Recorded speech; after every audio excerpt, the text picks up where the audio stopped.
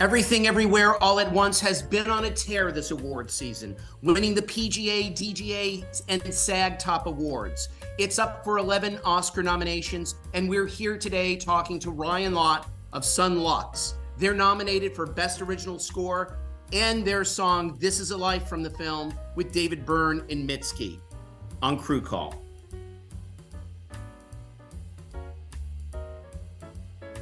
So this is the second feature score for Son Lux. Tell me about winning this project and also breaking from your tour schedule to devote all your time to composing it. Yeah. Hey, thank you. Good question. And I'm glad you asked because there is a difference between the first feature and the second feature. The when the first Son Lux feature was for a film called Disappearance of Eleanor Rigby with James McAvoy and Jessica Chastain. I created that score before Son Lux was a band. So this is the first feature film that we scored as a band, which I think another thing that's kind of amazing about that is that we are the first band in history to be nominated for Best Original Score for an Oscar.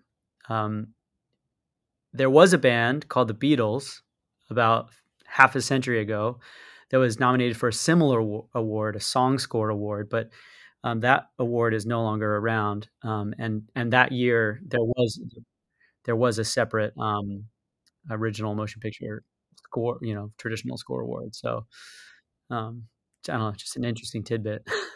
The first film I was talking about was Mean Dreams in 2016. Mean Dreams. Okay, so Mean Dreams I also did as a solo project. That was a smaller Canadian film. Super, super cool movie, and I'm very proud of that score. Also a solo endeavor. That was like really right as the band was transitioning from being part of just the live universe of Son Lux and becoming and altering the DNA of Son Lux from and as a studio project as well. So Son Lux is now the three of us. So this is our first score as a band. Tell me about landing the gig. You guys were on this film well before any cast. Did you know the Daniels for quite some time? No, we didn't know them at all. They were fans of our music, both individually and collectively as a band. So they hit us up because they had been dreaming for a while at that time. This was September 2019. And by that point, they had already been dreaming up, approaching us to score it and had been planning certain songs for different scenes and kind of planning their approach to us, to their pitch, which was obviously an incredible honor to hear and also totally strange. And it only became stranger when we actually read the script. Which, if that version of the movie had been made, would have been a 4-hour film. Imagine an even crazier, even longer, even stranger journey. Was it thematically a different movie? No, it wasn't. It wasn't. It was just a more exploded universe with more tangents, a multiverse with more tangents and subplots and characters like Spaghetti Baby, Noodle Boy, things like that didn't quite make it into the movie. Maybe for the better. I don't know. We'll see. I'm sure there'll be a very long extended cut at some point in our future. So tell me about the aesthetic here for the score. There's a lot of strings, there's the soft, and there is the loud. And yet it's an upside down classical at times. Mm-hmm. It's funky, Mm-hmm. but Mm-hmm. it gets, when it can get emotional classical and Mm-hmm. then stand on its head. Mm-hmm. Tell me about that. How did you guys come up with that? Mm-hmm. Or did the Daniels let you go free reign, or did they Yeah. have this sound in mind? The Daniels have a remarkable ability to balance both a very focused um, directorial approach with a completely permission-giving energy. I'm not quite sure how they did it, to be honest. I think at the heart of making it work was the fact that they chose their collaborators wisely. I think they were really smart about, uh, I think they chose the right composer team, of course. I might be a little biased, but I truly think that they understood better the potential of our collaboration with them than even we did at the outset. We were just really excited to be involved, and we love the idea that we can do so many different kinds of things. And we are a multiverse band. We are a composer team that um, inside of each of us is kind of a multiverse, and they heard that within our music.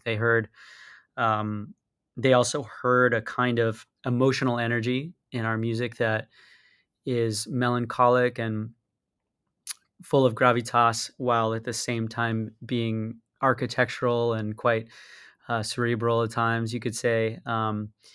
And I think they knew that was the film they were going to make. It was going to be a rigorous architectural film full of surprise and intense emotional energy. We couldn't quite see that at the outset. We knew that this was going to be incredible, if it was ever going to be made. And for me, when I read the script, I was like, nobody's ever going to make this movie. um, but they knew it. They knew it. They knew what they needed, and they heard it in our music, and they felt the potential of our collaboration in a deeper way than we did, even at the outset. And I think the process of scoring this was a process of discovering just how right that decision was. So yes, they gave us completely free reign. We were, as you said, involved very early in the process, which meant that we could actually help inform their outlook as they looked forward to the shoot. And then we could inform how the edit came together. And as music directors, music video directors, they are naturally quite deferential to music and to understanding the way that an edit supports music and not just the other way around, which also made the collaboration very unique and very different than most film music partnerships. Usually, like almost always, the music is chasing the edit and never the other way around. And there were plenty of times when, I mean, really again and again, they would say, "Let us know where we can, adjust the edit to make them so you don't have to do any fudging in the music. We can make the music sound really right." They knew that they wanted a film that felt musical and an edit that felt musical, and that's an amazing insight I think that they had as well. Sometimes composers are writing to the script. Sometimes composers are just getting sequences. How did it all come to you? Did you get one rough cut? Yeah, we started writing as soon as we debriefed after reading the scripts. Daniel shared some fantastic, incredibly crazy ideas, and um, we thought most of them were not going to work, and all of them did work. Honestly, the best ideas with respect to the approach in the score were their ideas. I I We just got to work, man. We were just so excited. And actually, now that I think about it, we were in the studio when we were working on raw materials for what would become our triple album, Tomorrow's 1, 2, and 3, which we made at the same time as we made this score somehow. Oh my God. Um, so we were in the studio developing raw tools, which um, which is part of our process. Is we develop the ingredients first.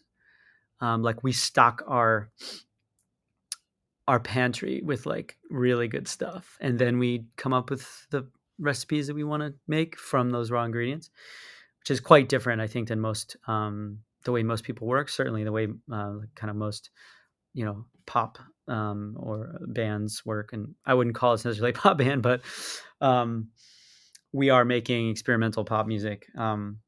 In the way that this movie is an experimental pop movie.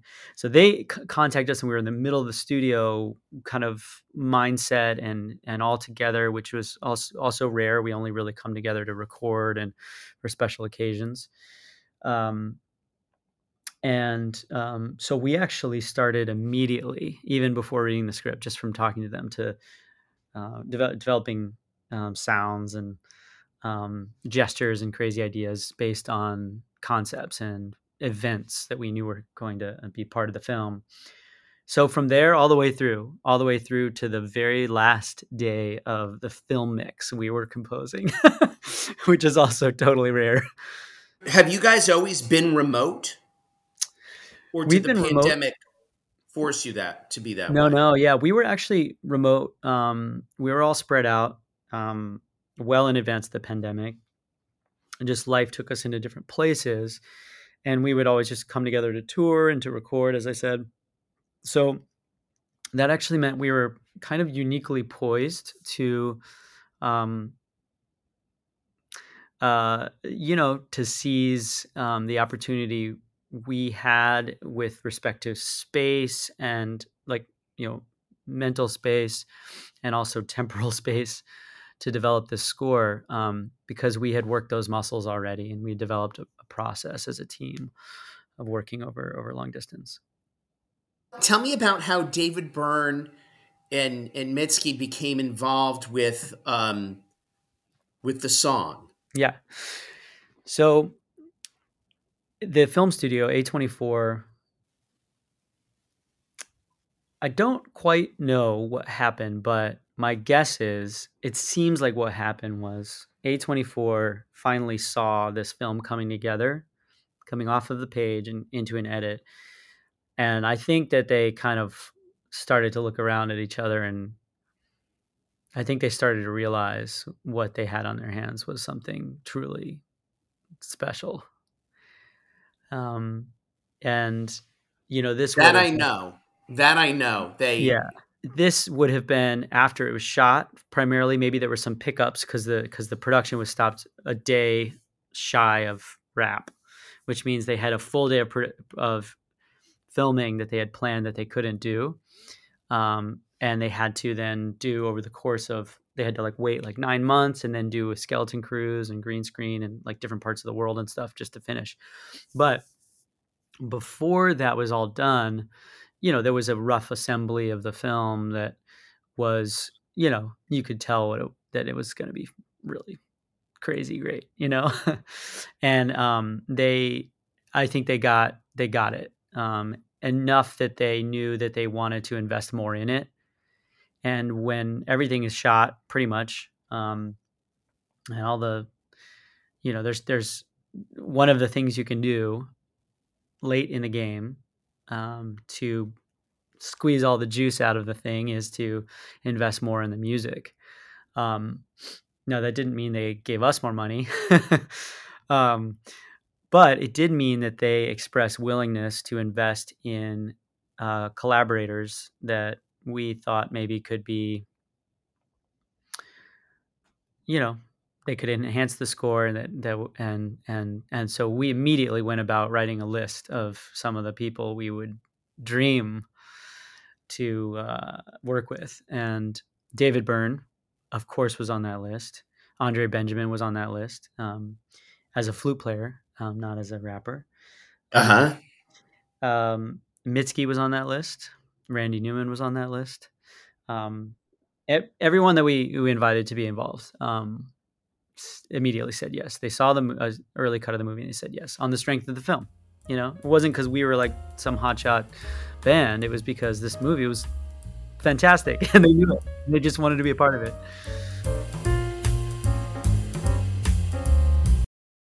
With David, again, he's everywhere. He's everywhere, everything all I at know. once. His art. But he specifically, you could see it in his filmography. He specifically chooses which films he's going to work on. It's very, very clear. It's got to speak to him. So that's amazing. Yeah, he That said it. He said it. He said it, called it astonishing, and said it turned his head around. wow. So he said, "Sign me up." Now we reached out to Mitski first, though, and the reason why we reached out to Mitski was because, um, I think at the end of 2020, Daniel Kwan sent us his Spotify year-end like top 3 artists, and the first two were Ryan Lott, that's me, and Sunlux, that's my band with my brothers, and that makes sense because obviously we're making a movie together, and he's always listening to songs to find out where they could fit in the movie, if anything. In the end, basically, it was all original score, but the original idea was that there would be a lot more just existing music that was adapted. The pandemic gave us the latitude to develop a fully bespoke score. Anyway, so he sent it to us as a sort of like, love you, you know. But the third person on that list was Mitski. And he wasn't making a movie with Mitski. So that was truly I think, his heartthrob listen, right?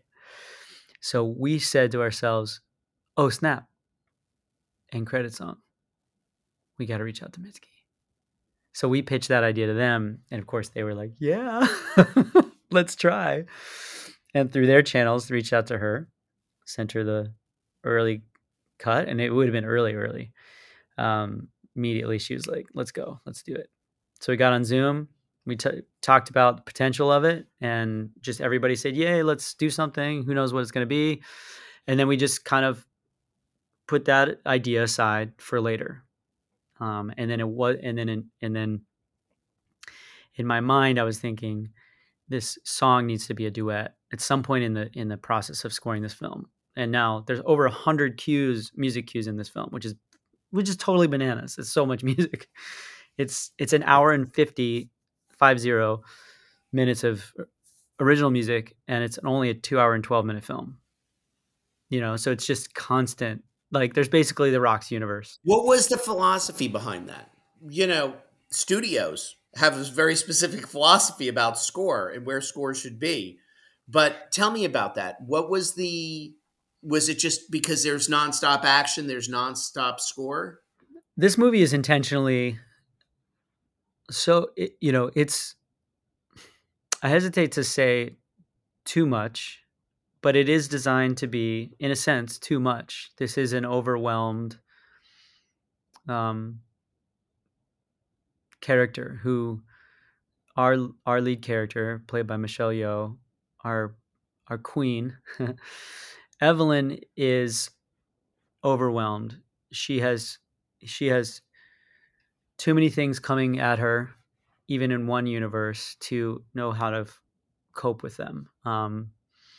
But it is maybe that unique ability to sense everything everywhere all at once that gives her this ability to, and this need to, jump into alternate versions of herself, that each one better than hers. She is living her worst life in all of the thousands, the infinite multiverse. So this movie is dense. It's designed to be that way. It's everything everywhere all at once, and it goes hard in that direction. And to that, you know, with that in mind, it only makes sense that music and sound design accompanies the entire film. We are designing, and it's also really important that, because we spend so little time in each multiverse or in each universe, usually, we have to get into the emotion and the feeling and the look and the sound of that universe quickly. And so we are verse jumping, switching gears, contorting constantly. And as we do, we're getting there quickly, which means we need music to support those transitions. And all the while, we need to develop melodic threads, motifs that recur and make us remind us that this is one film. These are themes that weave through the chaos, and they tear our heart out, and they make us cry, smile, and you know all of it. By the end, it has to be very emotional, and that was there were a lot of tasks for music, and so there was a lot of music. For the song, how did it come about that Mitski would lead the vocal and David would be the backup, which is very Yeah, clever? yeah, yeah. Thank you. So, I originally conceived of a song. I hadn't started writing it, but just on a philosophical level, that was sort of a celebratory dance party kind of vibe. You'll forgive me if when David Byrne was thumbs up on it, that I was walking around my neighborhood thinking of dancey, um, dancey anthems with, the characteristic shout sing of David Byrne. But when we got on the first call, David said one of the first things he said is, you know, after all of that we've seen and all the chaos, at the end of the day, this song is about reconciliation, about family, about love, forgiveness, kindness, and and for the end credits, we need to sit in that warm embrace of where we're left after all of that. And I think it should be something quite tender. And as soon as he said that, it sort of corrected my thinking on it. And I realized, oh, yeah, he's totally right. He's totally right. Um, and I shifted from sort of a dance anthem, crowd sing mentality into like an idea for a duet that sounds like it could be two songs from two different perspectives, sung at the same time against a constant or a shared instrumental through line. And so to begin the process, I just sat at the piano and I said, I'll just write a song that breathes in a way that would welcome a secondary voice, and I'll write the first voice, knowing that if she wanted, Mitski could write her own top line, and we could just keep the instrumental, or we could trash it all. We'll see what they say. And this is one of those moments where that is so rare, but it happens every once in a while, and it feels like being struck by lightning, made of rainbows or something. I don't remember writing the song because it came so fast. I have voice memos, proof that I did it on a certain day at a certain time. And they're a few minutes apart, and one of them is a very raw sketch, and one of them is the song that's done. And it just came so fast. And I just sent the rough sketches over to them, and they both loved it. Mitski said, she actually gave me probably one of the best compliments, because I was writing with her in mind to sing it, but you never know. And she said, I smiled the whole time because I knew I could kill it. And I don't think that's her bragging. That's her saying to me, you wrote a song from your imagination that will sound great in my instrument, and I'm going to feel great about it, And so that was my goal. So, and then David said about the harder task, in my opinion, which was taking what is a very fixed piece of music with holes, and his task was to fill those holes according to the concept I had laid out, which also involved like little tent post moments of unison, where I wanted them to come together, and then a second final section where they're singing in harmony. Because it was inherently prescriptive, it was a harder task. But man, he immediately came about. I mean, I don't know how much time he spent alone, but when he came back to us with his demo, it was so good. I mean, it was like it came across. The reason why it felt like destiny is it came across like his, to my ear, it came across like his part came first. That's how natural it felt, you know? Because the next day when I woke up, I wasn't singing the song that I had written that I'd been listening to it over and over again. You know, I woke up singing his melody, you know? 70 years old. What's amazing, I was thinking about this today. His voice sounds like he was a teenager. He I mean, not many performers can keep their voice up to their zenith, of when they first broke through, and it's amazing Yeah. to hear him. He's perfect. Yeah. Yeah. Yeah. And he's such a great guy. You know, he working on this song with them. You know, we get on Zoom calls, and he was always he's so studious. You know, he takes notes, and he's so cooperative. He's you know, on email he was always so humble. You know, let me know what you think. I can change the lyrics, and he was open. We had a couple very small suggestions, and he was completely open to hearing them and invited those ideas.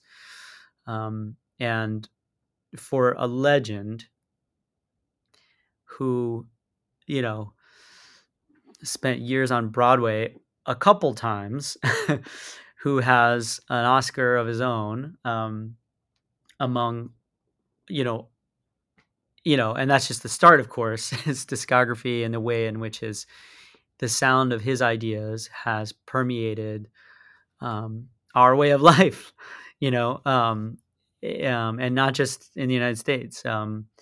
For a legend like this, um, to take the approach of a student, really, um, continuing to just try to make something really good, um, and submit to a greater vision, uh, to cooperate without ego. Um, that's the dream, right? That's who you want to be when you grow up. So I admire him so much. What is next for Sunlux? Uh, either on the album side or in film scoring. Well, we are now, you know, in a place where we can, you know, we have some decisions to make for sure.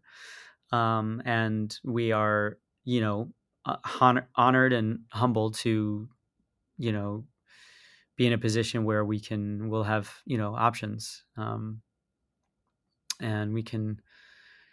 um, we can, you know, receive opportunities and design our own path. And I think that I recognize that that is a privilege that's not afforded to everyone, and it's a privilege that's not usually commensurate with ability, and you know, there's far more talent than there is opportunity. So I do recognize that, um, we're very fortunate. Um, what that means for us right now, we're still deciding. I do know that 2 days after the Oscars, we, go on tour. So we wake up after hopefully partying quite a bit, um, uh, and slide into 2 days of rehearsal, and, and then get on a plane to Europe, and and travel around, in a van, playing, you know, venues in Europe. That's the immediate future for us. So, um, after that, for scoring, of course, we are going to do more scoring. We love to do it. I'm working on a film already, which is, a film by Ned Benson, who created, my first, feature. The film that I scored was my first feature film, Disappearance of Eleanor Rigby. Um, so he's my buddy, and we're going to do another one together, which I'm really excited about. It's called Greatest Hits, The Greatest Hits. And Yeah. So, but for us as a team, a scoring team, we'll see. It's going to be fun, whatever it is. Ryan Lott, thank you so much. Thank you.